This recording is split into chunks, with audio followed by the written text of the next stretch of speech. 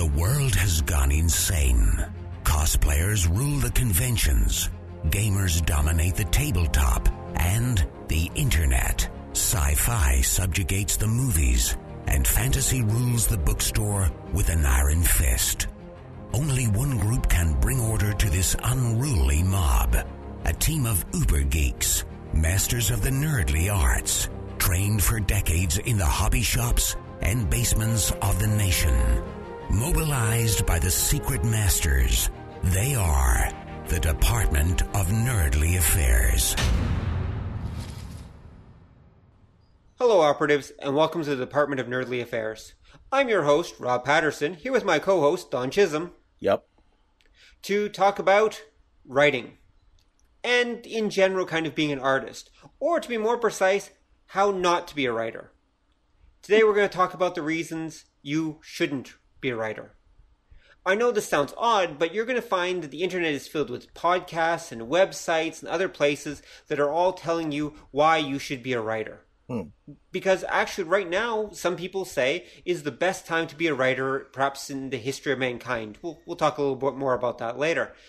And there's lots of places that will tell you, yeah, you should just follow your writerly dreams right now. You can make $1 billion doing it. But the truth is, you probably shouldn't. And we're going to tell you why. We're going to tell you that if you want to be a writer, there are some challenges you are going to have to overcome. Now, that said, before we do that, I'm going to tell you the rules of being a writer, at least according to Robert A. Heinlein, the famous science fiction writer. He said, and I quote, "To be a writer, you must write and you must finish what you write." If you follow those rules, if you write and you actually finish what you're writing, congratulations, you are a writer. But if you want to be a paid writer, or someone who does this as a living or a profession, or to make a decent amount of extra money, maybe for your retirement or something, you're going to have to put a little more effort into it. And so that's what we're going to talk about today. The effort and the things that it's going to require of you if you want to actually be a professional or a money-making writer, or hopefully a money-making writer. Mm-hmm.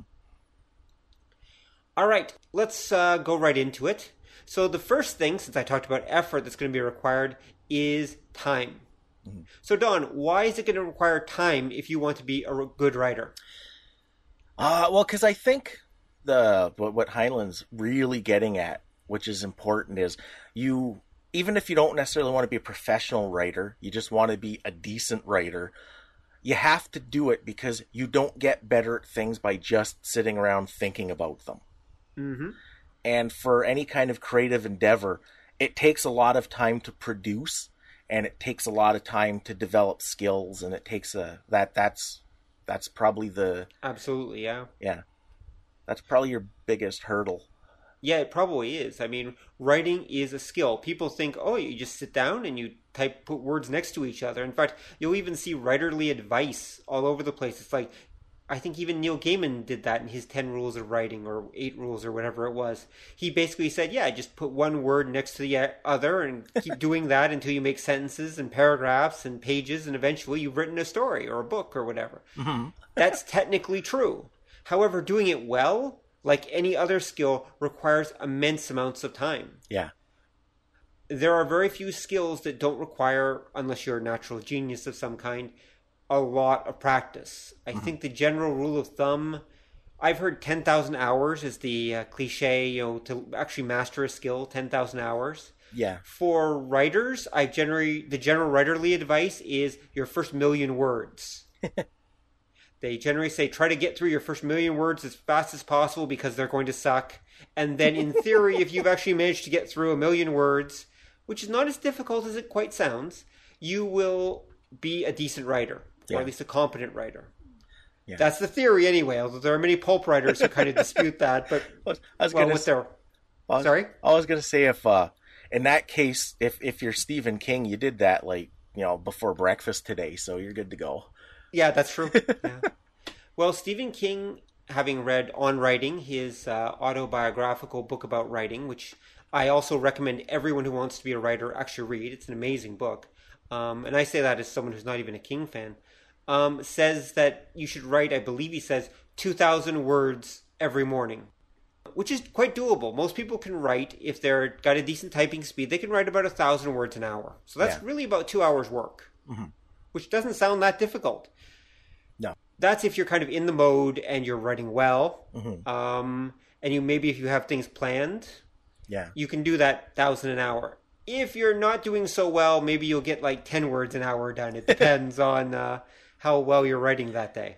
Yeah, there's that. The other thing with something like that too, with the idea of, if you want to say be a writer, just write, is even if you just sit down in the morning and you type up, it's a fragment of a story and it totally blows, you never know where that's ultimately going to take you. True. Like, I'm kind of more of a visual guy than, say, like a literary guy. And you'll do that if you're farting around, like, practicing drawing something, and it could just be something stupid. You never know what's going to click. Yep, that's true. Like, once upon a time, I spent weeks drawing tires. Right. Just tires, not tires on anything, just tires. Right. And when you're doing something like that, not necessarily directed, you're developing a skill because your brain starts to model things. It starts to think through things a little differently. And you never know where that'll take you. True. Because you might, I know when I did the tires, I did black and white and color, and it was where coloring tires all the time is where you learn about gray. Right. Yeah, you would. And a lot of gray in tires. Yeah, and then you think about the road, and tires don't blend into the road, but they're the same, but there's a different chromatic, there it is. Chromatic, yes. There's a different chromatic register for different things, and there's warm grays and cold grays and blah, blah, blah. And it's this little extra sniglet that you can add to your repertoire from just the equivalent of doodling. Right. And writers do that too. As you said, writers write fragments sometimes. You never know when those fragments are going to end up becoming part of something or inspire something later on. I've got files and file folders on my computer filled with story fragments and pieces of stories and character notes and story notes. And some of them I come back to years later, sometimes even a decade or so later. I'll think, what was I thinking about? And then I'll go back through my fragments and I'll discover, it's kind of like a buried treasure that I put there myself. Yeah. I feel like a squirrel sometimes. You know how squirrels actually prepare all those nuts everywhere in the fall for the winter, and then half the time they forget where most of them were, and they'll come across them later as kind of like buried treasures. It's like, oh my god, who put this here? Oh wait, I did. That's kind of what it's like being a writer sometimes, at least for me anyway.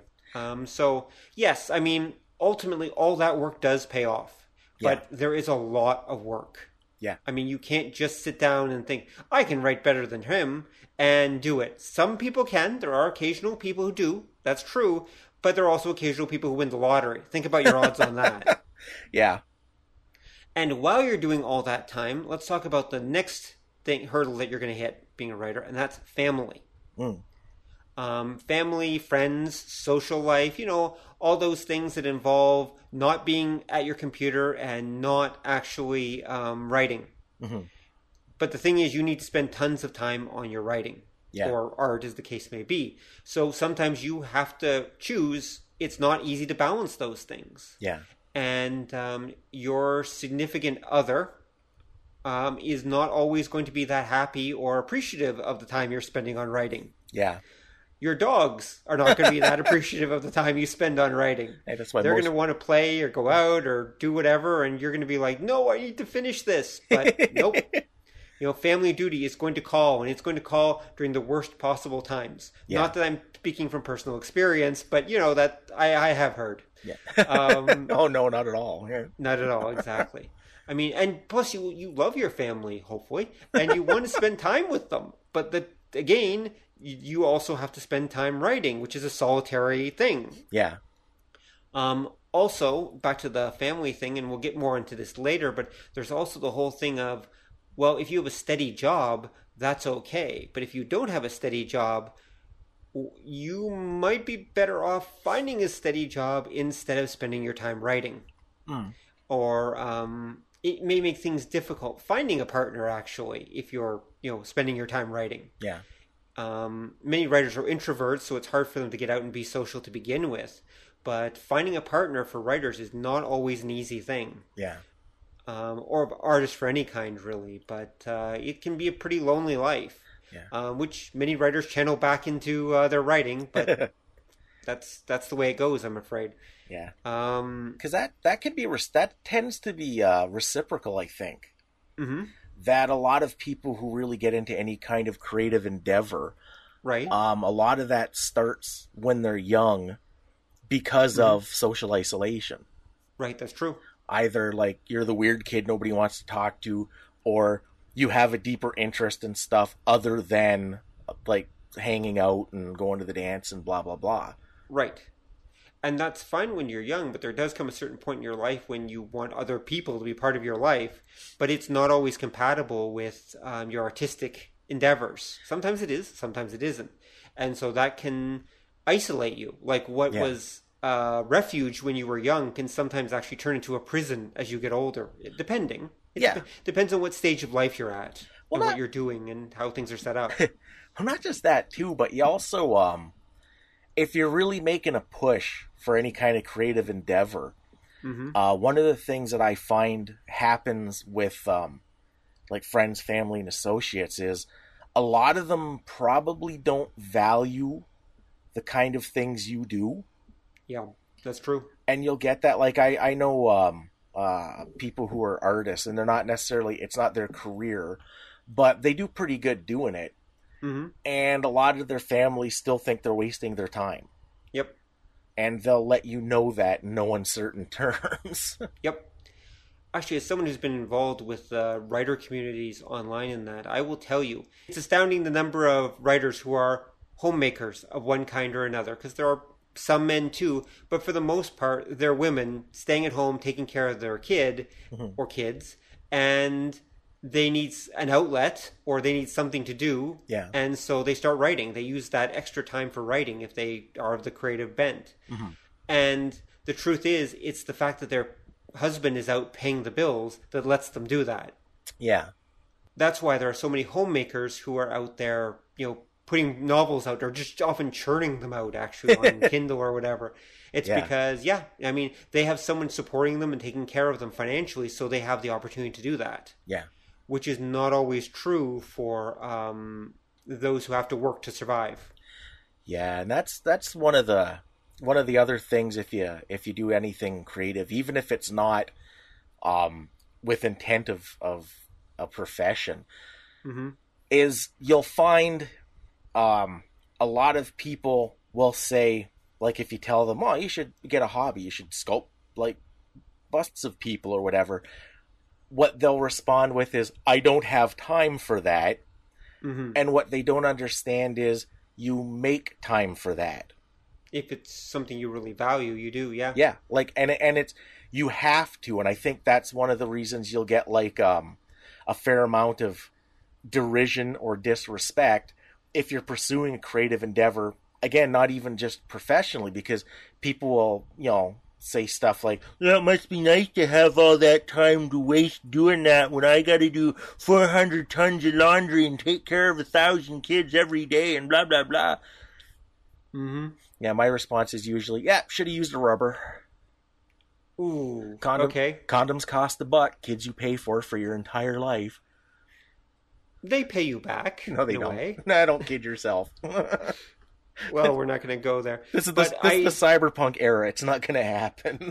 Okay, well, on a slightly different note, to your point about making the time, I remember once hearing about, there was a British mystery writer whose name escapes me. I think I might have mentioned him in one of our shows a while back, way back, who basically just got up every morning at like 5 a.m. and wrote for 2 hours, then got breakfast and went off to his day job. Yeah. And he churned out like Stephen King levels of novels, but that was just writing for 2 hours every morning. Yeah. And I wish I knew the name of this dude, but I heard about him on a podcast. I think it was Mary Robinette Quall on the Writing Excuses podcast mentioned him. But anyway, I've always taken that as a bit of an inspiration. I mean, if you really want to write, yeah, you will find the time. I've heard of writers, for example, that work all day and even put the kids to bed and everything, and then squeeze in their like hour and a half from like 10 to midnight each night or something like that. Instead of watching TV, they go off and write. Yep. And there are artists who do the same thing. I mean, if it's really important to you, you will make the time. You'll find the time. But I can't tell you it's going to be easy. It's probably not going to be easy. Yeah.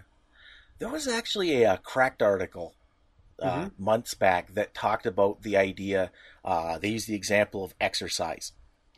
That I'm going to wake up every day and jog for 2 hours. What nobody ever thinks of, and this is what the article is about, and I thought it was a good point, is what this will cost you. Right. So if you're going to say spend that 2 hours jogging or writing or painting, that 2 hours that you spent sleeping or like watching TV or that, you got something out of that, and you're not going to be getting whatever that is if you're using that time for something else. Yes, exactly. And everything has a cost. Everything has an opportunity cost. Yeah, and if you're just sitting there watching TV, well, that's usually decompression time. Exactly. And you're not going to have that if you stop watching TV and start jogging. Yep, exactly. Although many writers will say that they find writing therapeutic and even relaxing. And in fact, for some people, it's almost a form of meditation. Yeah. So, and same with drawing or playing a musical instrument. Many creative endeavors for many people, especially those who are drawn to it, are actually therapeutic in their own way. Yeah. I think there is definitely something therapeutic about writing horror stories about killing off, various people you do not like. I think that would actually be very therapeutic. I haven't done it myself, of course, but I think that there would be something therapeutic about that. Oh, who was it? Milton Caniff, I think, when he did the Terry and the Pirates comic, way back in the day.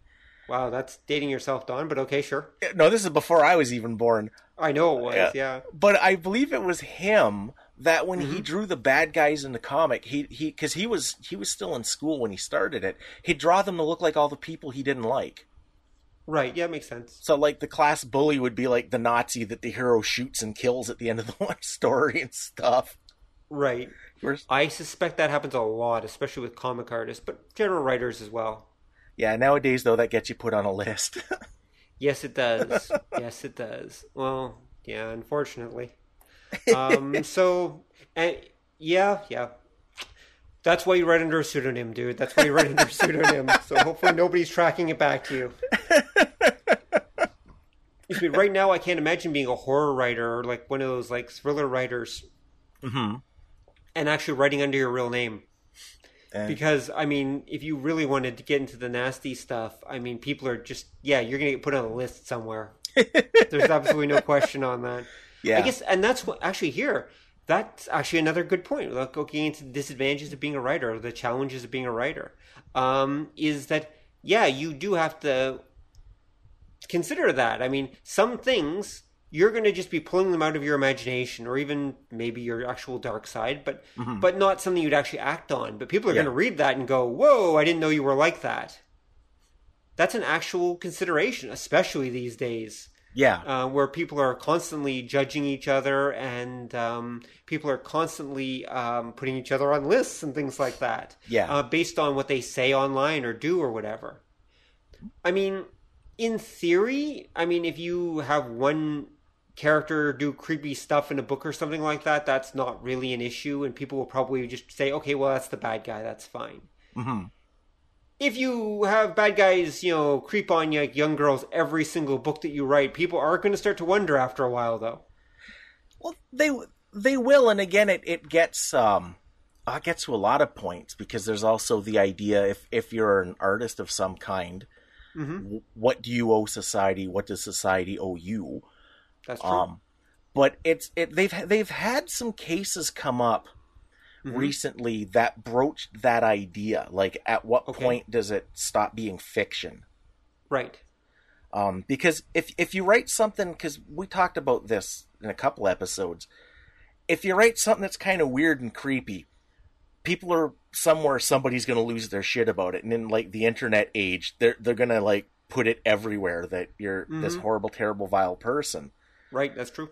Because I was watching something about that where they were interviewing somebody who was talking about, what kind of a mind is it that would write detailed, say, like murder stories. Like, this is a person thinking of murder all the time and there's something wrong and maybe these people should be examined. And I thought, well, with all the CSI series that are on and the people required just to produce that many shows, odds are 1 out of every 20 people in North America has written a CSI episode, so we're all going to end up in prison. Yeah. I was going to say, was Agatha Christie really actually like a serial killer that just put all her work in fiction? Yeah. Is Stephen King like the most horrific mass murderer of all time, or like just truly twisted individual? Or is he just someone who's just putting his dark side on the page rather than... Or not even his dark side. I mean, some of his nightmares on the page. Doesn't mean just because it's in the book doesn't mean he actually likes that. Yeah, and again, it's there's even more difficult cases out there. Mm-hmm. I can think of two. There was one a few years ago where a dude was arrested for child pornography because he was basically writing these like stories that were child pornography. Right. But the case, I believe he didn't go to jail because they said it wasn't real.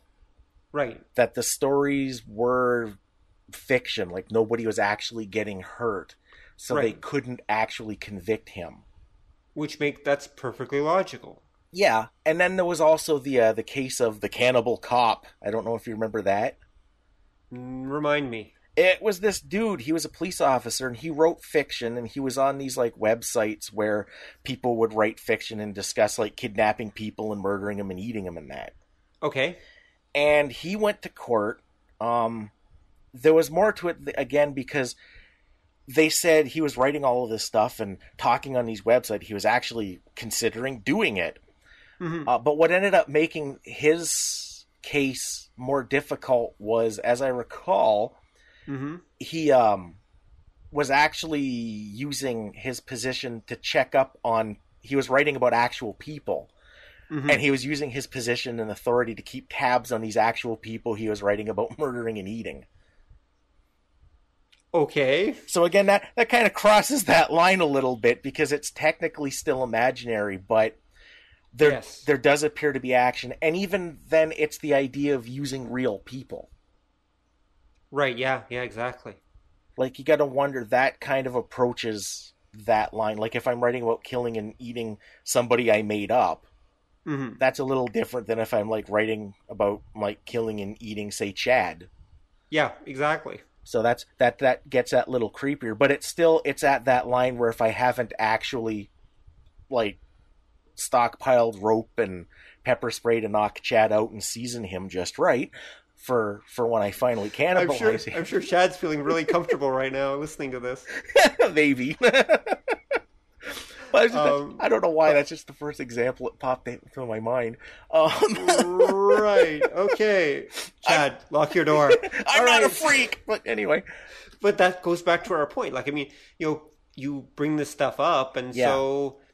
I guess this goes back to, again, my original point, which is, sometimes writing under an assumed pen name is not a bad idea. Yeah.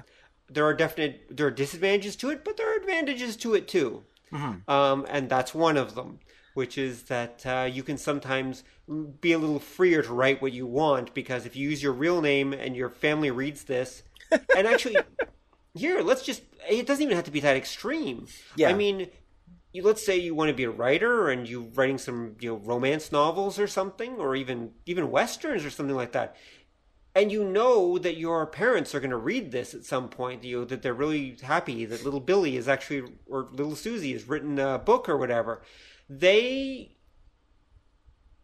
a thing that goes on in your head where it's like, well, wait, if my mom's going to read this, maybe I better tone it down, that kind of thing, unless your mom's into like hardcore action and pornography, which is okay, that's fine too. But the thing is that you naturally kind of hold back, and that's not a good thing. I mean, as a writer, you generally should be like giving it your all. Yeah. And depending on the audience and depending on what you're trying to do, but having limitations like that because people that are going to read this, it does affect your work. And so that's something to think about as well. I'd also say it goes the other way too, because it's the idea of if you're going to write something truly horrifying and disgusting, Mm-hmm. I think you have to give consideration to how that's going to come across and whether or not that's going to be suitable for your work. Right. And I don't mean that in a don't do it kind of way, because you have to remember, like, I grew up on the underground comics, Mm-hmm. which were known for their like blatantness and disturbingness. And I'm a huge Go Nagai fan, and he's the dude that added gratuitous sex and violence to Japanese comics. Yes, he did. So I'm not saying don't, but I'm saying it's something you have to consider if you're going to start, crossing these lines and that. Because one of the things that always drives me nuts is when you get some kind of artist who produces a controversial work and then gets all freaked out because it's controversial. Right. And then you start thinking either this person's full of shit and just loves the attention, or, oh my God, you're the dumbest person on earth. Yeah. I don't know why people get offended at my statue of Abraham Lincoln blowing Jesus. That doesn't make sense. Like, it's just art. Oh, shut up. Yeah, you're exactly right. They either are faking it or they are completely clueless, one way or the other. Which and both can happen. Like, I've heard stories of different, like, say, cartoonists that have produced works that they didn't think was going to offend as many people as it did. Mm-hmm.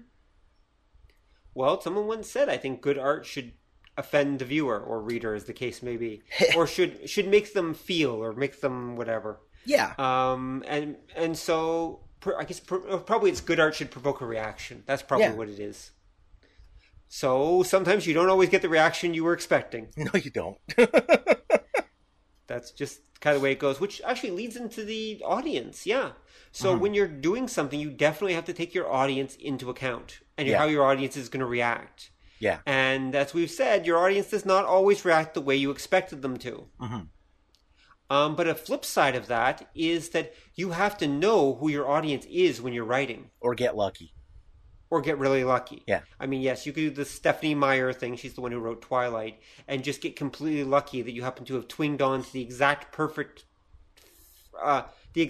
frequency or whatever for your audience. Yeah. But in most cases, you do have to take your audience into account because you have to know, what do they know? What do they expect? What do they like? What don't they like? How do you reach them best? Yeah. I mean, and those are actual skills, as in people skills. You have to actually understand other human beings. Yeah. Which is that part can be kind of difficult considering what we were saying before, how a lot of creative people kind of start in isolation. Exactly. A lot of writers become writers because they don't want to deal with other people. But if you don't know how to deal with other people on some level or how other people work, you're not going to be a very good writer. Yeah, I'd say essentially, but tying into the luck out kind of thing, you can sort of fall into a crowd. And I think this is, again, like we've talked about before, like the Stephanie Meyer thing, is you get, say, like, I don't want to say, they're not like, say, B-list artists or minor artists, but you can get people like, say I grew up like goth emo and I was into like the emo scene and I listened to emo music and I dressed emo and I wrote emo poetry. Well, there's a chance that other emo people might enjoy my poetry. That's true. So I've got a connection to that audience, but I can't expect that, say, the normals out there are going to really get anything out of this. That's true. However, there's always the thing that I might say I want to expand either my audience or my repertoire, and I can start taking, say, those emo sensibilities, and with a little luck, little skill, little perseverance, put it in a form that's more that a general audience would respond to, because it would be in those ideas, but put in terms that they're going to understand. Yes. Yeah. Take something that's part of a subculture that you're intimately familiar with and find ways to translate it to the larger culture in general. Yeah, and then everybody accuses you of selling out.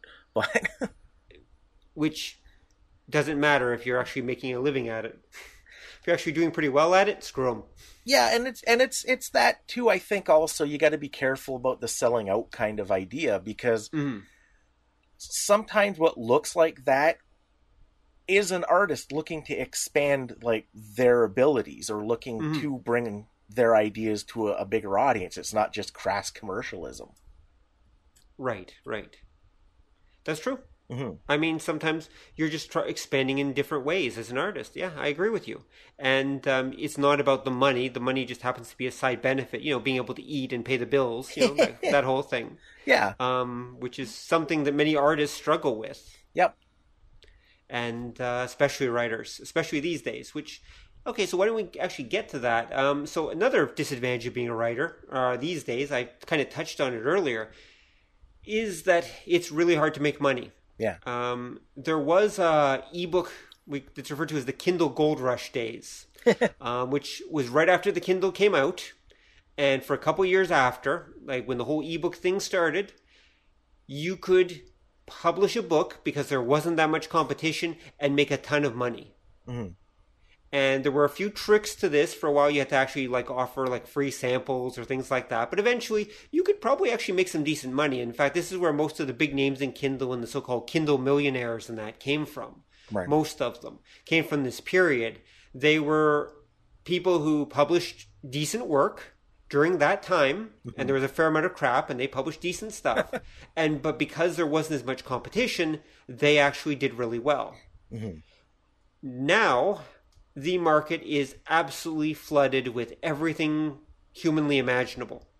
And if you want dinosaur porn, you've got dinosaur porn. And you know what? If you want stories about romantic space dwarves, you've got stories about romantic space dwarves. If you want whatever, it's out there. And the problem is, it's literally clogging the system at this point. The truth is, everybody, their brother, their sister, their cousin, and their uncle is right now writing ebooks. They were told it would actually be an easy way to make money. Yeah. And the system was not designed to be good at helping you find those books. It really only helps you find the top ones in each category. Yeah. And so unless you're becoming a master of marketing and business and getting the word out there, the odds are very few people are actually ever going to see your work. Yeah, well, at least if you go independent anyway. Yeah, it's a mixed blessing there too, though. I gotta say, the first thing that makes me laugh is you mentioned the dinosaur porn thing. I was reading an article fairly recently where they talked about some of the strangest things that you see in the self-published book market. Was it on Cracked? That's where I remember reading about the dinosaur porn. They had an article about that. Yeah, it was Cracked, and there was another one that had worked its way on.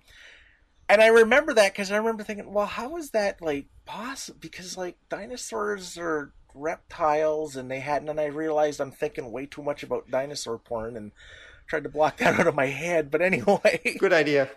Thank you, internet. But again, it's I think if you're going to look at nowadays self-publishing your works, the thing is, the way the market works is it's more open for more people to actually make money producing their own work, but it's a lot less likely that you're ever going to make enough money that this will be your living. Exactly. And I gotta tell you, even the big actual publishing companies, which do still exist, despite what the self-publishing acolytes will tell you, self-publishing is somewhere around 40% of the book market right now. Yeah. And it's stalled out basically at this point for various reasons. Yeah. But the truth is, 60% is still traditional publishing. Yeah. Even though traditional bookstores are not very healthy right now in a lot of places, some places they are. The truth is, those traditional publishers like Simon & Schuster, I think it's the big four or big 4.5, where I think we're down to 4 big publishers, are actually still making a ton of money and producing a ton of books. And there's also the mid-level publishers as well. Yeah. And most people are still relying on them to get the quality stuff. Yeah. Or even I think what you'll start finding with the internet thing is you end up with the equivalent, because there'll be, say, websites that catalog and store, and you can download say, self-published novels, there'll start to be more and more of those that become bigger. Mm-hmm. So when you talk about, say, downloading ebooks, most people will say, well, I got this thing on my Kindle. Well, that's the Amazon one, isn't it? Yeah. And then those people are more likely to peruse Amazon to find it, even though, like, there's all kinds of self-published websites where somebody will put their own work up, but you're not as tons. Yeah, and they'll slowly get kind of squeezed out because you'll get, like, the Amazons and that right now it's easy and it's cheap because you can just, computer memory is cheap. You can store tons of whatever you want. Oh yeah. It's basically costing Amazon almost nothing to have those books up and to distribute them. Yeah. So it's basically just pretty much pure profit for them. Mm-hmm. That's why Amazon actually pays like 70% to the writer. They only take 30% of the price for ebooks. That's pretty good. Well, that's because it literally is, that 30% is almost free money. So they're like, okay. Plus the idea is that it keeps them from going over to the competitors. Yeah. There were competitors at one time. There are still kind of sort of competitors, but the truth is Amazon rules the roost. Yeah. It's pretty much just Amazon, and then there's like the Apple iBook store, and there's Barnes & Noble may still have one, and that's pretty much it at this point. Kobo's still around. They're based out of Toronto. And so at least as far as the big, ebook, e-reader markets go, that's pretty much it. But it's like almost all Amazon. It's like, I think 80% or 90% Amazon. The other ones are fighting for the small pie that's left over. Yeah. So if you want to actually publish or self-publish, you really are going to go to Amazon. I mean, Amazon's the only one in the room. And that has its own disadvantage because it's just a matter of time before Amazon decides, 70% is a little much. We want 40% or 50% or more, because Amazon is just a shade away from being a monopoly as it is. Yeah. And so they're eventually going to pull the rug out from under writers. They've actually already done that a couple times. Not changing the price, but what they've done is things like they created the Kindle Reader program, where suddenly all your books were available for people who have Amazon Prime, which is this service down in the States. They could sign up for... what's it called? I'm suddenly blanking on it, but it's basically like Netflix for books. You basically pay one price per month. It comes with Prime for free, I think. And you basically can read all the books you want for free. And the writer gets paid by the page, and the rate is really, really crappy. Just like the old days. Exactly. Yeah. So anyway, this all comes down to this. Being a writer, especially a self-published writer, is incredibly hard work because you have to do all the business side and all the marketing yourself. There's an astounding amount of competition unless you have a really good niche or you're incredibly good again. It's kind of a meritocracy that way. I mean, the really best do actually tend to rise to the top, but the truth is most people are not the best. And if you're a struggling newbie coming in, you're not going to be the best either. Yeah, and I don't know if I'd necessarily say best. Because it's a lot of times too, it's not necessarily a measure of quality.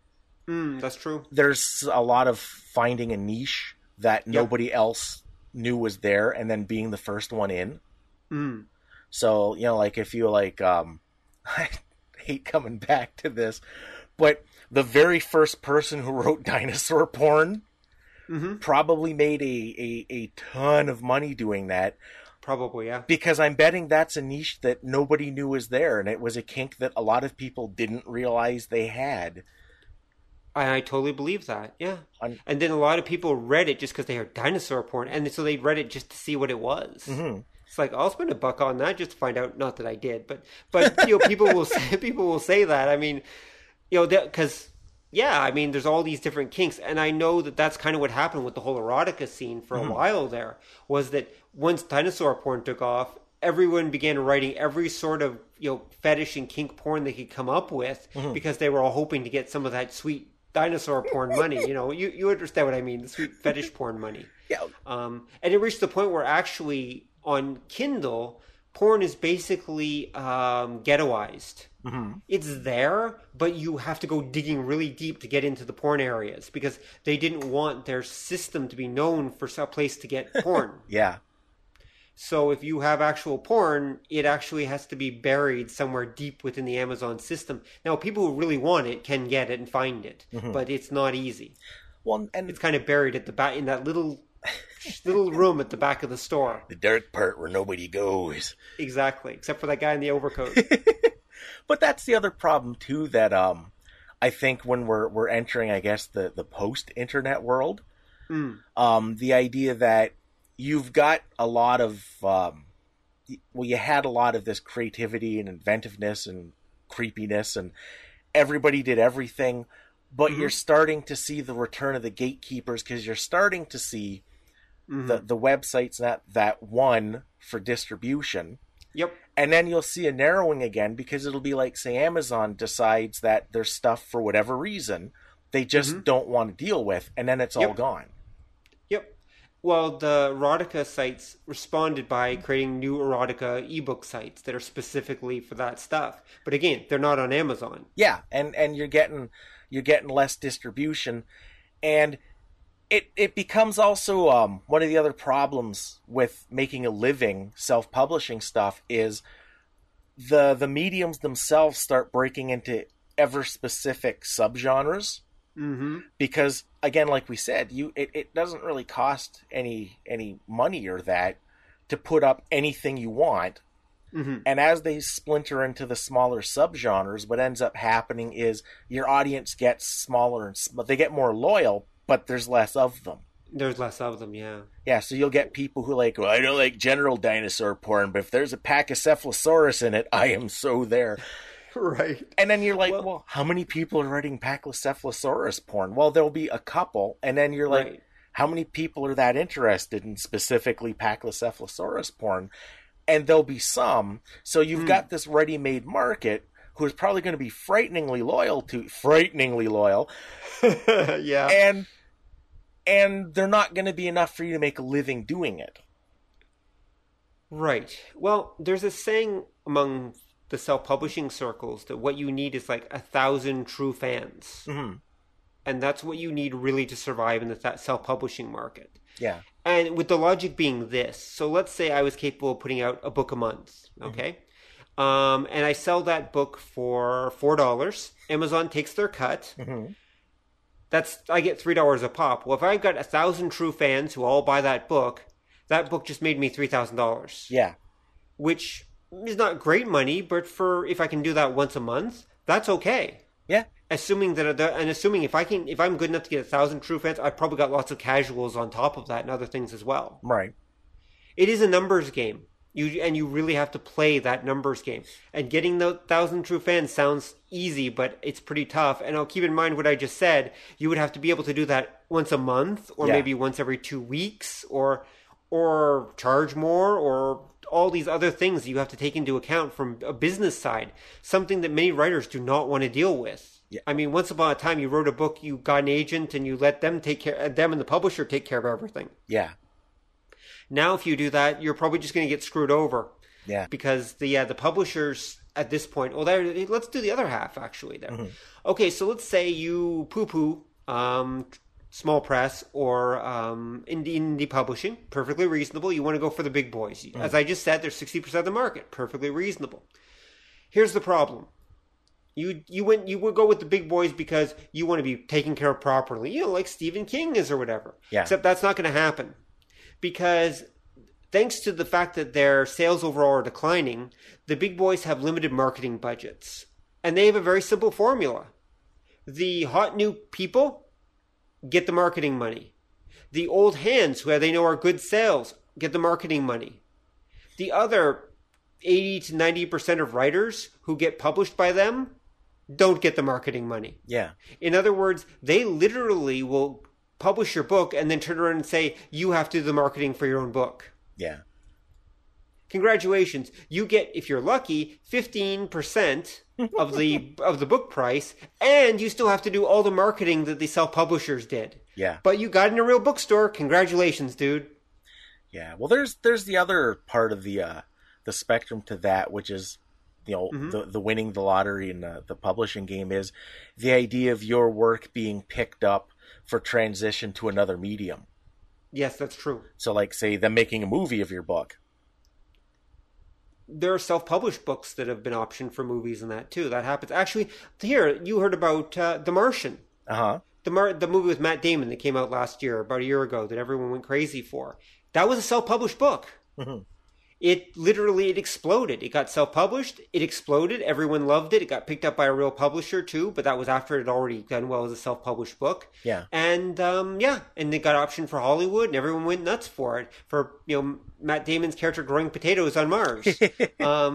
I read some of the book. I got a little bored pretty quick, actually, and I'm okay with science, but oh my god, it's literally a guy doing like calorie equations to try to figure out how long he can survive on Mars.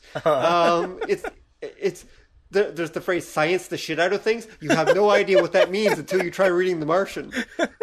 Science the shit. Oh my god, it's like it's literally a survival science lesson in book form. I'm not saying it's a bad thing. It's fairly well written. It's just like, oh my god, there's a lot of detail here. Right. Anyway, hard sci-fi with heavy on the hard. Okay, so I got off track, but the key point is, there are success stories from the self-publishing world. But as you say, if you're officially published, you've gotten past some gatekeepers, and you're a little more likely to get picked up by Hollywood or whatever, or get noticed. That definitely does seem to be true. Well, because if you're in the bookstores, right, you're more likely to get noticed. Yeah. That's just the way it is. I mean, even Hollywood people do occasionally read books or wander into bookstores, even if it's just to buy coffee. Mm-hmm. Yeah. Sorry, Hollywood people. Anyway, there goes our Hollywood listener. Hey, come back. Oh, well. I liked her. Oh, well. Anyway, whatever. All right, so the joking aside, yeah, you're right. I mean, translating to other mediums, it does help if you go with one of the big boys, but self-published can go that way too, and small press. Yeah. It's mostly about just putting something that for whatever reason clicks, right? Yeah. That it's literally is still like winning the lottery. You have to write something that clicks with a greater audience. Yeah. And that can literally turn into your meal ticket, which is not going to happen for the majority of writers and not going to happen for the majority of books. That's just the way it is. Yeah. It's your odds of winning the lottery are only slightly worse. Yeah. Depending on how many books you write. I mean, it's like every lottery ticket you buy, there's a better chance, but... Well, and not just that, but it's the idea that, let's say I self-publish books, and I've got 10 regular followers. Mm-hmm. If you put enough material out, you can still make a fair amount of cash. Yeah, that's true. Like if I got 10 loyal followers and I can and they'll spend $1 for one of my books and I can put 3 books out a week. Mm-hmm. Like that's like $30 a week kind of thing. Right. Plus there's the idea that Did you just say 3 books a week? Yeah. Oh, okay, I assume we're talking short stories here. We're not talking actual novels or books or anything, but okay, go ahead. Oh no, this is like what I do. I don't sleep anymore. Okay. So I'm I'm one of those pulp era guys. Okay. Well, I'm glad to hear you're being productive. Wait. Are you the guy writing dinosaur porn? That's you, right? No. We'll talk after. Okay. I want to know your secrets, man. All right. So anyway, but you can do that, and then there's also the idea that when we were talking with Jeff the first time, he mentioned passive income. Passive income is the way you go. If you can get it, it's awesome. Yeah, and if I've got say I've written 1,000 books, and every month 1 or 2 people just sort of out of curiosity wanders through my archive wherever it happens to be, and will buy one of them. If I've got enough of them up there, I can make a couple of bucks. Yeah, you can actually. That's true. If every one of your stories sells 10 copies a month and you have 1,000 stories, how much money is that? Yeah. Yeah, I know. It goes back to what I said earlier. It's a numbers game. It really is. I mean, you can win by quality and you can win by quantity. Yep. But neither of them is easy. No. And there's luck involved with both, really. With both, yeah. There's luck involved with both. Although if you do quantity, I mean, eventually you're getting some skill, too. You're going to produce some stuff that's actually going to win. I've generally heard that with self-publishing, the 80-20 rule applies, which is that 20% of your work will be 80% of your profit. Okay. But the trick is that means you have to write at least 10 books before you're going to actually see a return. Yeah. Depending, again, you never know which one's going to be one of the ones that's going to profit you. Yeah, and that goes kind of with the old adage for if you're producing creative work, if you've been around for 10 years, now you're a fixture. Yeah, exactly. Yeah, that's true too. Mm. I was talking a few months ago with the Scottish science fiction writer Gary Gibson, and he mentioned to me that his first book, and he's written, I think, it's like 6 or 7 books at this point, but his first book, Stealing Light, that he wrote, is actually still the one that makes most of his money. Yeah. Like, he's written a whole bunch since, but it's still that first book. That's what people buy. Mm-hmm. Even though he's written several series and everything, nope, they still keep buying that book. Yeah. With the audience, you kind of never know what's going to hit. Mm-hmm, exactly. Like, you can calculate it and plan it and increase your odds, but ultimately it's a crapshoot. Mm-hmm. That's true. Yeah, you never know what's going to actually work. Yeah. So, you better produce the best work you possibly can. Yeah, and prepare for surprises. Yes. Yeah, prepare for lots of surprises. I had one. I put a couple of old comics up on one website where you'd put them like page by page. Right. And I thought it was interesting because most of the pages got, say, like 100 views. Mm-hmm. Somewhere around there. But there was one page that got like 3,000 views. And it was people standing around. Right. Like nothing happens. It wasn't an exciting... It was just people standing around. I'm like, really? This is what everybody loved? Yep. I have similar things with both the blog, my personal blog at robinpatterson.com, and my old podcast, Kung Fu Action Theater. Mm-hmm. There are certain episodes. We did like almost 50 episodes of audio drama, most of which are grouped into series, most of which are grouped into series of one kind or another. But there are certain episodes that when I look at the stats, just have massive numbers of downloads. And they're like in the middle of series. It's like episode 3 of this has like 20,000 downloads, and every other episode has like 6,000 downloads. It's like, why does episode 3 have so many downloads? Or why does this blog post get so many damn hits? It's like, I did this blog post about horses. It's like, why is this horse blog post getting so many hits? But it does. It just got linked to somewhere, or is high in the rankings somewhere of something. And so it ends up just getting constant hits. Yeah. And I don't know why. That's just the random nature of the internet, right? That's just the way it goes. And then that would be the weird thing when you get that, like, say, one page that everybody loved, and you're like, well, how come you didn't look at any of the other stuff? Exactly. Yeah. That's so weird. Exactly. Okay, you listened to episode 3. Why not 1, 2, or the other, other set that came after, other 17 that came after it? Why did you listen to just this? I don't understand. But that happens. 3 was awesome, but 4 was just way too commercial, I heard. Apparently it was. Yep. So, yeah, that's the thing. Like, writing, like being any other kind of artist at this point, but definitely being a writer in this environment is a lottery ticket. It really is. I mean, you're not likely to win. The odds are not with you, but there is that possibility. But it's going to cost you. It's going to cost you in many different ways. Right. Now, one way to maximize being a success as a writer is, of course, to produce quality work. And that just doesn't just involve skill. I mean, you can spend 3 years of your life producing, let's say, 10 million words, okay, and be the most skillful writer ever in terms of skill, but still produce incredibly boring work. Or maybe your work is also incredibly derivative. Because the truth is, you need something that's going to make your work unique. And the thing that's going to make your work unique is you. That's the thing. It's going to make your take on the world and your perspectives and everything. That's what's going to make your work unique. If you are reading the same books, watching the same TV shows, playing the same video games, talking about the same stuff as everyone else, guess what? You're going to write the same stuff as everyone else. You need fuel that's not the norm, or at least is going to be unique to you. And that's one of the reasons why life experience is perhaps one of the most important things a writer needs. They need life experience both in terms of creative input, and they also need life experience in terms of personal experience. Yeah. As someone once said, you can't write. What is it? Oh, what's your? what was the famous line that you always say, Don, about life experience? Oh, why? I did my PhD in life experience. Yeah, from The Simpsons. Yeah, I did my PhD in life experience. Yeah, you can't do that. It doesn't work. You do get life experience doing your PhD, trust me. But you get the same life experience that every other grad student gets, pretty much. So the thing is, the more you do and the more you see and the more you take in that's different from other people and his personal experience, that shows up on the page. It really does. But the thing is, you have to actually get out there and do. You have to explore. You have to go out into the world. And I don't just mean to collect Pokemon in Pokemon Go. I mean, you have to really go out into the world.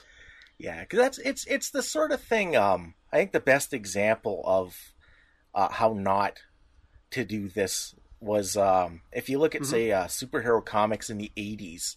The X-Men took off. Right. There were 100 billion X-Men ripoffs. Right, because everyone read the X-Men. They all loved the X-Men, so they wanted to just do the X-Men. Well, and there was that, and then when you got to the 90s and the next generation of comic book guys started doing superheroes, you could tell they were the last generation of fans because every superhero team was Cyclops, Wolverine, and the Chick. Yeah, basically. And like everyone was, and it was the same stuff over and over because nobody had anything to add to the mix. I'll go a step further back, actually. Maybe the older listeners would understand what I mean by this. A lot of the reasons why television from the, I'd say the 60s to the 80s probably, but we'll include 50s TV in this as well, but generally we'll call it the golden and silver age TV. A lot of it is actually very well written. And part of that is because, and has a lot of impact. In fact, a lot of it has a lot more impact than modern stuff does. And this is partly because it was written by an entire generation that had gone off to fight in World War II. These people had literally lived and fought. And I'm not saying you have to go off and join the army. And then, of course, by my same logic, shouldn't they all be writing the same thing? And the answer is yes and no, because they had a variety of experiences. I mean, Gene Roddenberry wrote Star Trek based on his experience as a World War II bomber pilot, to get nerdy again. And so as an end result, it shows. Like, he really knew the military life, and it shows in the original series much better than it does in the later Star Trek series that came along. His experience shows in his writing and shows up on the screen. And people who lived, it shows in their work. It really does. I mean, there's the old writer's saying of write what you know. Well, you have to know something before you can write it well, don't you? And that's just not always... I mean, if you're a historical writer, okay, fine, secondhand knowledge is nice, but also, learning about, how people like crafted a sword, maybe by doing it or being involved with it or getting involved with historical martial arts or traveling to historical sites where you're writing about, that actually can add a lot. I mean, things you can't get from reading a book, for example, or even some diaries or accounts. You really need to actually live some of it or get some personal experience in there. Well, and because again, too, that's how you learn the small, the personal, the human bits of it. Exactly. To take that kind of a little sideways, one of the things that I've noticed with most of the nerdly arts that never quite rings true is how sports are portrayed. Really? Okay, go on. Yeah, because if you look, one of the running things that you always see in like just about every like nerdly story is there's always the gladiatorial combat episode. And there's always like it's a fight to the death between our champion, blah blah blah and blah. And if you had any kind of like advanced society, and this was something that you see in a lot of science fiction where they go to the planet where like they get arrested for something and then they're put in combat with like the champion and they have to blah blah. Well, if you have any kind of advanced society, you're not going to see that for the same reason that in real life pro athletes are babied, because they've put a lot of money into these people and they don't want to see them getting wrecked before they get their the entertainment cash out of the audience.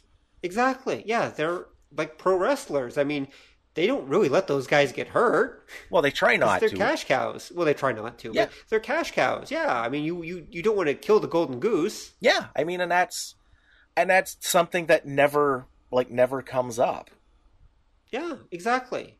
Also, you would think the most advanced societies would probably have found alternatives. Like sports, for example. Like, not gladiatorial sports, but good old-fashioned regular sports. The ones that take the combat aspect out of it for the most part, but are still kind of thrilling and interesting. Mm-hmm. Like we do in real things, like the Olympics. Yeah. Yeah, I can see your point that they don't always do sport right. Which is odd when you think about how sports-obsessed North American society often is. Oh, most societies. Most societies, that's true. But North Americans, and this is my own personal observation, are not very good at doing sports drama. Like, they're really not. They're incredibly focused on it, but when it comes to actually producing drama about sports, about athletes, they kind of suck. Yeah. I mean, there have been a few exceptions, like there was a football series called Friday Night Lights that was pretty impressive. Mm-hmm. But for the most part, they really suck at it. Like, North Americans are just not very good at producing sports dramas. No. I mean, not in the same way that, and I'm sorry this is going to hurt some people's feelings, but the Japanese are really good at producing sports dramas. They really are. You sound like you're going to disagree. I can hear that butt coming, Don. I can hear that breath going in for that butt. Go. Oh, I'm not going to disagree, but what I was going to say is there's a lot of places that are really good at that that aren't here. Because if you want to talk, say, comics, the Brits do a lot of sports dramas. At least historically they did. Oh, I didn't know that. Yeah, mostly about football, quote unquote. Well, yes, yeah, their football. Mm-hmm. We know it's not real football, but whatever. We're Canadian. There goes our UK listeners. Bye, guys. Oh, both of them? No. Oh, damn it. All right.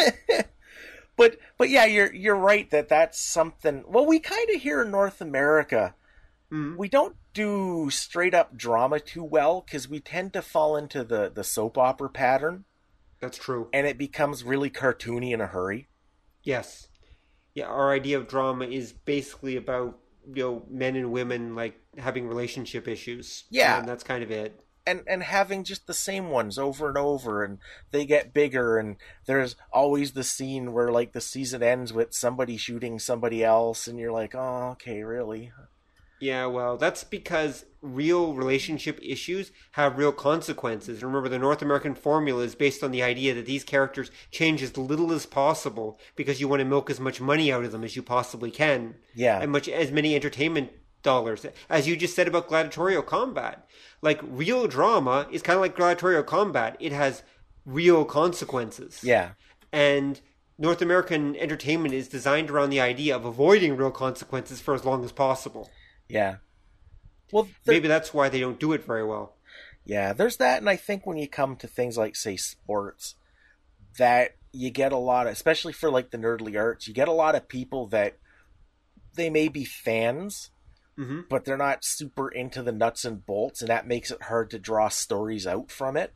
That's true. Yeah, I can see that. And it's the same talking, too, like what you were getting at. When you get to, like, the more nerdly kinds of stories, you never really see entertainment portrayed unless it's part of the plot. They're trying to avoid it, I think. I mean, most people, when they're doing, say, science fiction, for example, the media, unless, again, it's part of the plot, as you said, is something to kind of be avoided because that's that extra level of creativity that you don't want to have to engage in. It's also a little bit risky because you never know how the audience is going to take it, so it's just easier to avoid it. Yeah, I think plus, too, there's the idea that a lot of people who end up, producing, like, more nerdly entertainment come from that tradition. And there tends to be I guess the word would be snobbery. Well, definitely, yeah. That you'll get people who are into sci-fi, especially, quote unquote hard sci-fi, that look at contempt on sitcoms. Right. But the thing is, if you're creating a society, you're more likely that everybody in that society would partake of something like a sitcom over, like, reading Asimov. That's true. Absolutely, yeah.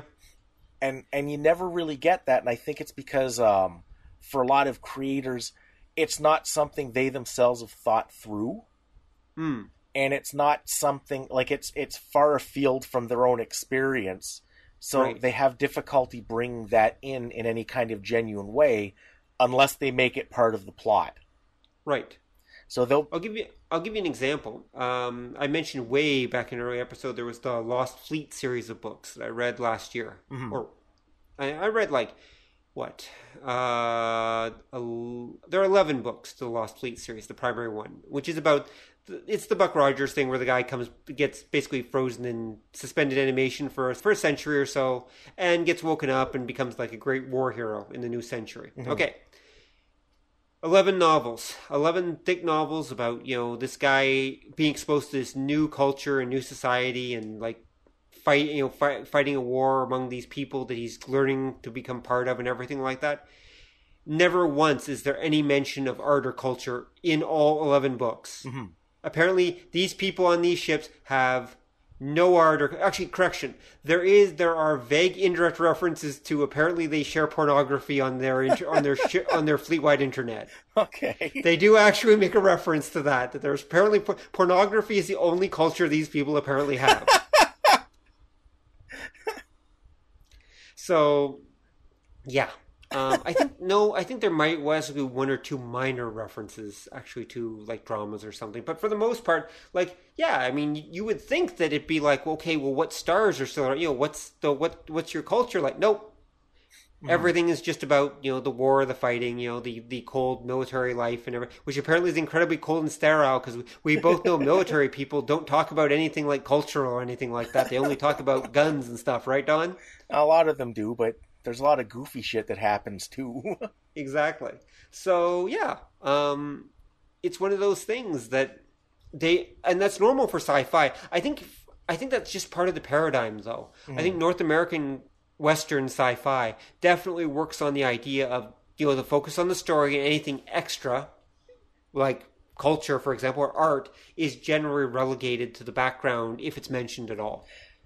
Yeah, and again, I think a lot of it comes down to tropes and that. Like you mentioned the military thing, mm-hmm.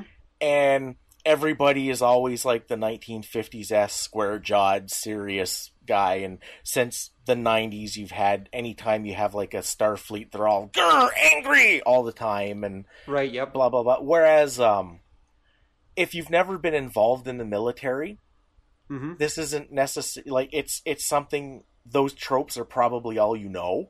Right. And it's not a realistic picture, and it's not a fully fleshed out picture, and it's the kind of thing like the organization is made up of human beings, and human beings have all kinds of foibles and that mm-hmm.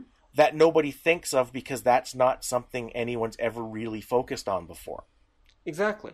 So to go back to our original point then, having life experience with the military or connected to the military in some way helps a lot if you're writing about the military. Yeah. If you're writing about a military. Yeah, even just to flavorize it. Like you mentioned Gene Roddenberry. Mm-hmm. And when you watch the original Star Trek, mm-hmm. Having had a little more experience with the military and watching it again, mm-hmm. you see all kinds of little things in it that you didn't notice before that I think lend kind of an air of credibility to it on a subliminal mm-hmm. level. Right. Like there's an episode where Kirk is getting stressed and McCoy is telling him that he needs to relax, and McCoy's doing it in his typical, restrained fashion. Mm-hmm. And he gets in his face, he's like, Jim, you've got to take a break. You're pushing yourself too hard. You're going to... And Kirk gets pissed off at him mm-hmm. and, like, jacks him up. Mm-hmm. Like, proper military, you listen to me, mister, you're my subordinate in that. And if you watch, McCoy comes mm-hmm. to attention. Really? Okay, I never noticed that. He stiffens up, and he starts referring to him as Captain.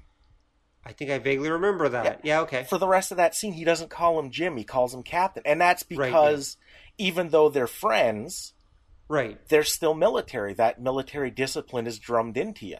Yep, even the Doctor. Yeah. And you can see those relationships in that regard, which is something, again, later series and a lot of like Star Trek ripoffs just don't have, because I'm thinking the people mm-hmm. who were writing it in that didn't have the experience that, say, Roddenberry did. Right. I can see that. I can totally see that. It was written by a bunch of people that, well, whose life experience was working in Hollywood as writers for the most part. Yeah. Yeah, the later stuff. I'm sure there was probably some military vets probably writing for the later Star Trek shows, but not that many. Yeah, and again, when you look when the original one came out, that was just 20 years after World War II? Yep. Yeah, it was. So most of the people who were writing for it, again, going back to my point, were people with actual military experience. Some people who had actually fought. Same with the Westerns of the period are like that too. Mm-hmm. So, and I would like to think that even the writers on, say, something like MASH probably were people who had actually been in combat or actually knew a little bit of what that was like. MASH I'm not 100% sure on, but I'd bet some of them. Well, I believe that MASH had something that we haven't seen for a while in TV, and that they had consultants. Oh, well, there's that, yeah. And that was something I don't know if they do anymore, but you used to see that Oh, they do. There are consultants, yeah. Okay. You'll see them in the credits sometimes. You will see consultants still. Because I wouldn't think they would, because again, if you watch something like CSI where two people share a keyboard and the CSI guys are going all Judge Dredd and bringing in the crooks, I don't think there's a consultant on this show. That's not how it works. Right. Yeah, well, that's true. Well, because CSI, I think one year the CSI actually won a science fiction award or something like that. One of them did, actually. They won an award for best science fiction show on TV, I think, or something to that effect. Uh-huh. For good reason. Good reason. Actually, and there's a flip side though, which is now, of course, sometimes you can't get the life experience. Yeah. But if you can't get the life experience, you should at least make the effort to do the research, which again requires time and effort. Yeah. I keep coming back to, there was a story I read in a writer's craft book like this, and this was 20, 25 years ago, that I always remember. And this was a bit of advice. There was a short story writer who, this was back in the days when there were actually magazines. And so he wrote a short story about what I think was a tugboat captain. Uh-huh. And he wrote this short story and turned it into his editor, and his editor rejected it. His editor said, this is kind of dull, it's boring. You should, either rework it or do something else. And so what the dude did is, he actually thought, okay, well, I like this story, so let's see if I can beef it up a little bit. So he lived in a port city, so he went down and he actually found a tugboat captain, and he talked with him, and the captain's like, well, you want to come out? It's like, oh, okay, sure. And so he actually went out on the boat. Back in the days before the insurance company probably wouldn't let that happen anymore, but whatever. He actually went out and he spent the day with the tugboat captain. He went back, he rewrote the story with all the new details, and the editor bought it right away. Mm-hmm. Because he was offering him something that had real experience. It suddenly, the story came to life because he'd done the research. Yeah. Even if he couldn't be a tugboat captain, he'd at least gone out and spent some time with one and gotten the feel for the thing. Mm-hmm. And that made all the difference in making that story and selling that story. Yeah, because you can add those little bits that make it seem more tangible to the audience. Mm-hmm. And you can't really do that if you don't have anything to compare it to. Right, exactly. So, and you can extrapolate it. If you're writing a story, a horror story about, this dark woods where this evil monster lives and it's all creepy and that. Mm-hmm. If you've ever, say, gone camping mm-hmm. and just walk, 15 meters away from your tent and just look, you get that little taste of what that isolation is like. Yep, you do. And you record that, and then you have that to extrapolate from. Some of it, of course, also has to come down to personal interest. Yeah. Because you really should be writing things that you're interested in. Mm-hmm. And this is kind of a double-edged sword. Because, yes, you should be writing things you're interested in, but what you're interested in may not always be what sells. Yeah. I mean, you might be interested in 15th century Aboriginal tribal romance. Okay, that's fine. There may not be a huge market for that. True. So you might have to take this into account. I mean, can you keep up the motivation? Can you keep focused and keep writing about this stuff if you're not interested in it. Mm-hmm. Or if you know that you're not going to make money doing it. Yeah. That's why I say it's a double-edged sword. Yeah, You sometimes have to choose between what you're interested in and what's actually going to make money. Well, Because trust me, the more general derivative stuff, that's what makes money. yeah. There's also the problem too if you're interested in something, it's difficult to step outside of it and get that big picture view. Mm-hmm. So, like, if you were, say, a hardcore Anne Rice fan, and you were, like, into emo, and then you wrote, like, your emo vampire stories, because you're so attached to that, you might have a difficulty critiquing your own work and saying, you know, this doesn't make sense, and this doesn't fit with that, and this, because you're just writing the stuff that gives you an emotional response. That's true.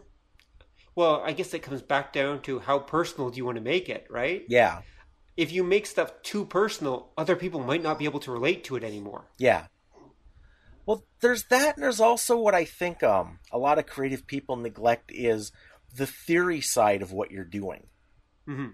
And then that ties in with the idea of getting life experience, having a repertoire you can draw from, Mm-hmm. And having given some thought to that. So it's not just that you go out on the ship with the salty sea captain. You remember those experiences, you put them in some kind of context, Right. you wrap your head around it from a couple different angles, and then that lets you draw from that in different ways, depending on what it is you want to do with your story. All right, so I think we can probably leave it there then. I think Yeah. we've covered things pretty well. I think, actually, before we go, I want to just mention that there is such a thing, though, as the universally specific, which is the idea we're all human beings, right? Yeah. So we all relate to each other as human beings. So even if a story is very specific to you, let's say your experiences as a mail carrier, for example, you might be writing about your specific experiences, but other people who have jobs do kind of relate to it on the level of having jobs, right? And you know, having to deal with the difficulties of dealing with customers and clients and things like that. So it's kind of a balance, really. It's finding a spot where you're not too personal, but you are still personal enough to add flavor and add something to the work. Well, that's it's also the idea of understanding the nature of your own work. That's true. Like if I'm writing about a postal carrier, I should ask myself, am I writing about being a postal carrier? Am I writing about a character who is a postal carrier? Or am I strictly writing about an event that happens during this character's life as a postal carrier? Because each of those is going to come out totally different. That's true. And they're going to produce different results with the audience as well. That's true. Yeah. Well, and that's part of knowing your craft, right? Yep. Which goes back to the whole idea of skill and time and effort that you have to put into it. Writing, like anything else, requires skill. It really does. And skill requires time and effort. Yep. And there's no other ways around it. It's no different than becoming an artist. I mean, if Yeah. you want to actually be able to draw half decently, how much time and effort does it require, Don? A bit. Yeah, just a bit, right? Yeah, just a bit. As you said, it requires spending weeks drawing tires and things like that. And you get a lot from it. You do. Yep. But you have to put in that effort. You have to put in that time and effort. And those are the biggest things that you have to be willing to put in to be a writer or an artist. And you may have to do it without any real expectation of a solid reward at the end. That's the thing. The only reward you may get is actually a few people saying, oh, it's pretty good. Yeah. Or they might say, you know, you really should have taken up being a mortician instead. Gone into the family business. That would have been a better idea. Yeah. I think you've hit on what the fundamental difference between, say, like an artist and, I don't know, a hobbyist, maybe. Right, yeah. Is that idea, are you producing what you're producing for the sake of producing it? Or are you producing it in anticipation of some kind of reward or payment for doing so? Yes, definitely. Yeah. Why are you doing it? And you need to understand why you're doing it. Like, that's part of personal motivation. Yeah. What's your motivation? To go back to the old actor's joke or line. Mm-hmm. Why are you doing it? And if you don't have a real reason why you're doing it, you may not get very far. Yeah. I mean, that's not to say that you always need to know. I mean, there are some artists who are just driven to do things and they have no choice in the matter. I mean, Yeah. someone once said that if you're a true artist, yeah, you'll do it anyway. I mean, no matter what people tell you, how many times people tell you not to do something, you'll still do it anyway if you're a true artist. Because you have no choice. Actually, the phrase that comes to mind that I once heard somebody say was, asking whether or not you should do this is like a normal person asking whether or not they should breathe. Exactly, yeah. I don't know if you remember who said that. I don't actually. Who said that? You said that. Oh, I did. Did I? Yeah. Oh, okay. Like 2 years ago. Wow, okay. There we go. Rob is smart. I can be sometimes. Rob is both smart and incredibly forgetful. Dude, my whole life has been a series of people coming to me and saying, you know, what you said was completely right. What you said was right on the money. And I'm like, what did I say? No, you're supposed to go, yes, it is. I'm a genius. Well, sometimes I do that. It's like, oh, yeah, okay, yeah, it was. And but I have no idea what they're talking about because I'm like one of the most absent-minded, forgetful human beings on the face of the planet. Someone could actually ask me the secrets of the universe one day, casually in passing, and I'll tell them the actual correct answer, and then I won't know that I've said it. I'm just that way. That's the way I am. But you know, I really am the stereotypical absent-minded professor at times. I really, really am. Gee, I have trouble believing that. Yeah, well, ha ha ha. Regardless. But you're right. Some people refer to writing, for example, as, what was it? Profitable mental illness. There's like, yeah, it's a compulsion. Yeah. Like for writers, it really is a compulsion. Yeah. And I think that if you are a writer, you really have no choice. You'll write. It's just something that you'll just instinctively do it. Mm-hmm. And if you're not a writer and you heard everything we said and you're like, wow, that sounds really hard, then don't do it. Really. If you don't think you can do it and don't want to do it, go find an easier hobby. Like, seriously. Or go take up drawing. I hear that's much easier. Yeah, it's a lot easier. Exactly. Or the piano. I mean, or take up sports. I mean, go out and do something else. But seriously, you know, this episode is semi-seriously called, you know, why you shouldn't be a writer. And the truth is, if you are not really drawn to it, if this is not something you're really calling or you're not serious about it or willing to be serious about it, don't do it, man. Really, don't do it. I'm 100% serious when I say that. If you do feel a calling for it and you do feel this is something that you should do in your life, then do it. Absolutely do it. You know, just say, nope, screw you, Rob. I'm going to go do it. And that's fine. That's good too. Yeah. But be prepared that everything we've said is true, and there's even a lot of bad stuff that we haven't talked about in this episode. Like things that writing can actually do to your health, for example. And let's just say writers don't have the most stable marriages in the world. And there are many, many costs that come with being a writer. There are many benefits that come with being a writer too, but there are many costs. Yeah. And you have to be willing to pay them to be a writer. It's not that easy. Mind you, again, if you feel you're called to it and have no choice, well, then you have no choice and you'll just deal with it as you go. Or you can always take the, if you're going to do any kind of creative endeavor, like we were saying, if you do it without any expectation of like remittance at any point, no, that's fine too. You can always like just fart around with doing stuff. Yeah, that's true. I mean, that's true. If I'm talking, of course, about being a serious professional writer as opposed to a hobbyist. But if you just want to, you know, muck around, if you want to be a mucker and just play with writing and that, and just write little short stories that you post on Wattpad or something like that, go ahead. Like if it's just something you do for a little bit for fun and you don't have any great aspirations for it, go ahead. There's nothing wrong with that. I mean, that's fine. Although there's a risk there too, because you never know if you're going to get hooked. There is that. Yes, Yeah. That's true. Or again, opportunity costs, like back to the whole economics thing. Yeah. You might be spending time doing something that you shouldn't be doing. You could get better results by doing something else. I mean, I do believe that people should generally try almost every hobby once. Yeah. Just to see if they actually have a talent for it or see if they like it. Mm-hmm. And even at different stages in your life. I mean, my father's a good example. I mean, for most of his life, he played the piano a bit, but that he wasn't into music that much overall, I guess. He basically played the piano for his whole life. Let's go with that way. And then one day he picked up a guitar and discovered that it was the most wonderful thing in the world, and he loved playing guitar. Mm-hmm. That's a completely true story. My father has like a dozen guitars now and like loves to play guitar. Wow. How good he is at it? Well, he's better at playing the guitar than he was at the piano. Let's put it that way. Huh. But that was just something that at a certain phase in his life, he tried it and he fell in love with it. Yeah.